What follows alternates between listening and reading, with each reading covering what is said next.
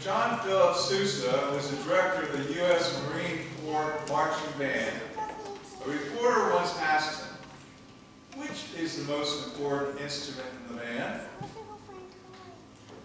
The reporter likely knew that Sousa was a virtuoso cornet player who often played the cornet with one hand while he directed the band with the other. He also probably knew that Sousa had invented the sousaphone, a tuba reconfigured so it could be carried and played in a marching band. And Sousa had often been quoted saying that the bass drum was the heartbeat of the band. Where's Jesse? Sousa took only a moment of thought before he answered the reporter by holding up the director's baton. This, he said, is the most important instrument in the band. Without the baton, all the instruments are just instruments playing at the same time, and the sound they make is just noise. But when they follow the baton, that noise becomes music. If we think of the Christian community as a brass band or orchestra, with each of us contributing our own music to the whole, our director is the Holy Spirit, and the baton we follow is Jesus Christ. On the day of Pentecost, God sent the Holy Spirit to assist Christ's followers in carrying out the church's mission in the world. This is in fulfillment of the promise Jesus made to his disciples, that the Father would send the Holy Spirit to teach them and remind them of all that he had said to them. In John's Gospel, the writer uses the Greek word paraclete to describe the role of the Holy Spirit. A paraclete is interpreted to be one who is an advocate, a counselor, and a comforter. The Holy Spirit is like an attorney who defends her client in court. Like a specialist who is called in to solve the problem. And like a friend who comforts you in times of trouble.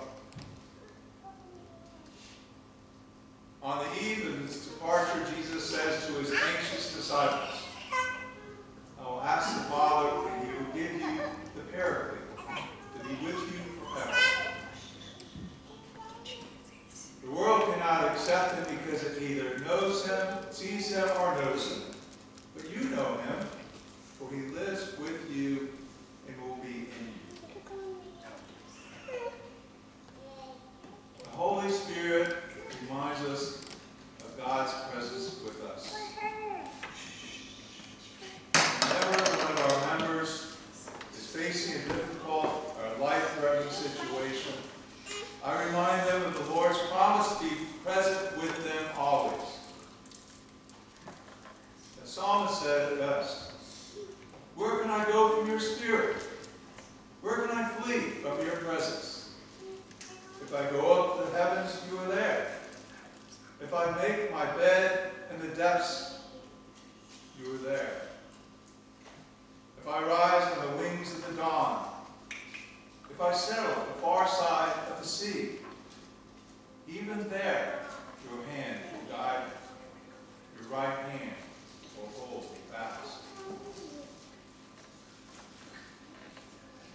It's a comfort to know that wherever we go, or wherever we are, there is nothing on earth or in heaven that can separate us from the love of God and Christ Jesus.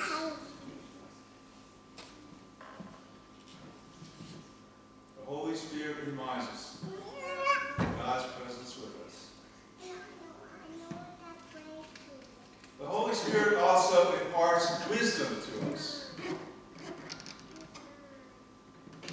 A pilot, a scientist, a pastor, and a Boy Scout were flying together on a small private plane when they suddenly experienced engine trouble.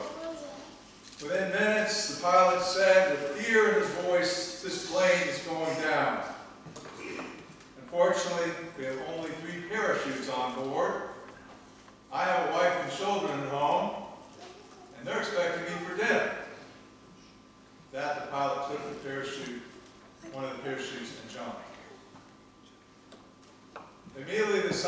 spoke up and said, some people think I'm the smartest person on earth. If I should perish in this plane, it would be a great loss to the world. With that, he grabbed a parachute and jumped. The pastor turned to the Boy Scout and said, son, you are young and I'm old. You have your whole life ahead of you. Take the remaining parachute and jump. The Boy Scout said, relax, Reverend. The smartest man in the world just took my backpack thinking it was a parachute.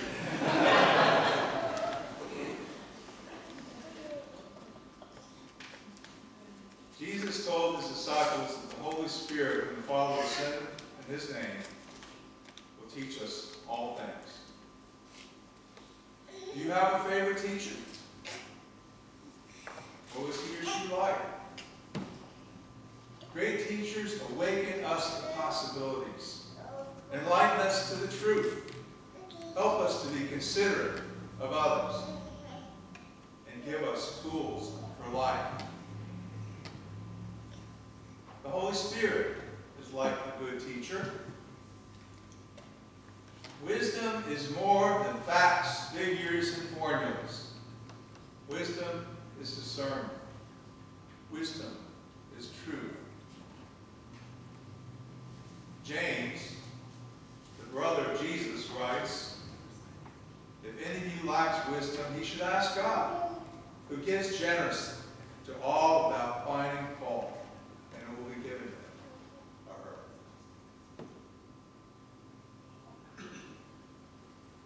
The Holy Spirit also empowers us. With every teaching given to us by Jesus in the gospel, there is power available to help us to do it. For instance, Jesus taught us to love our neighbors. He taught us to forgive one another. He taught us to serve the least among us. He taught us to live a Christ-like life. The Holy Spirit is with us to remind us of what Jesus taught us and help us to do it. The Holy Spirit helps us to love our neighbors, to forgive those who have sinned against us, to serve the least among us, and to guide us in the way of Christ. All we need to do is ask.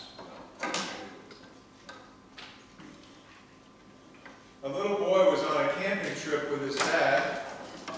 Thus, they found a place to camp for the night. As they prepared the campsite, the little boy tried to push a rock closer to the fire.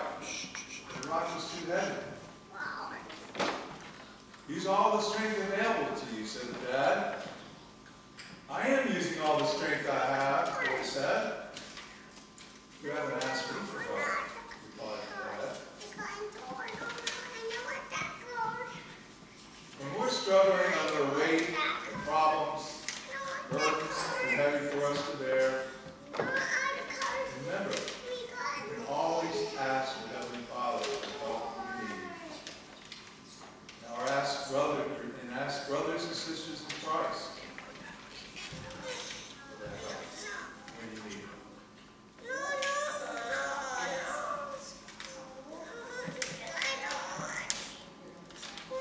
I love those sounds. Children again. Haven't been able to hear for a couple of months. We have a number of graduates from our congregation who are beginning new stages in their lives. This morning you heard about the plans of two of our graduates, Andy Bible and Cindy Pension.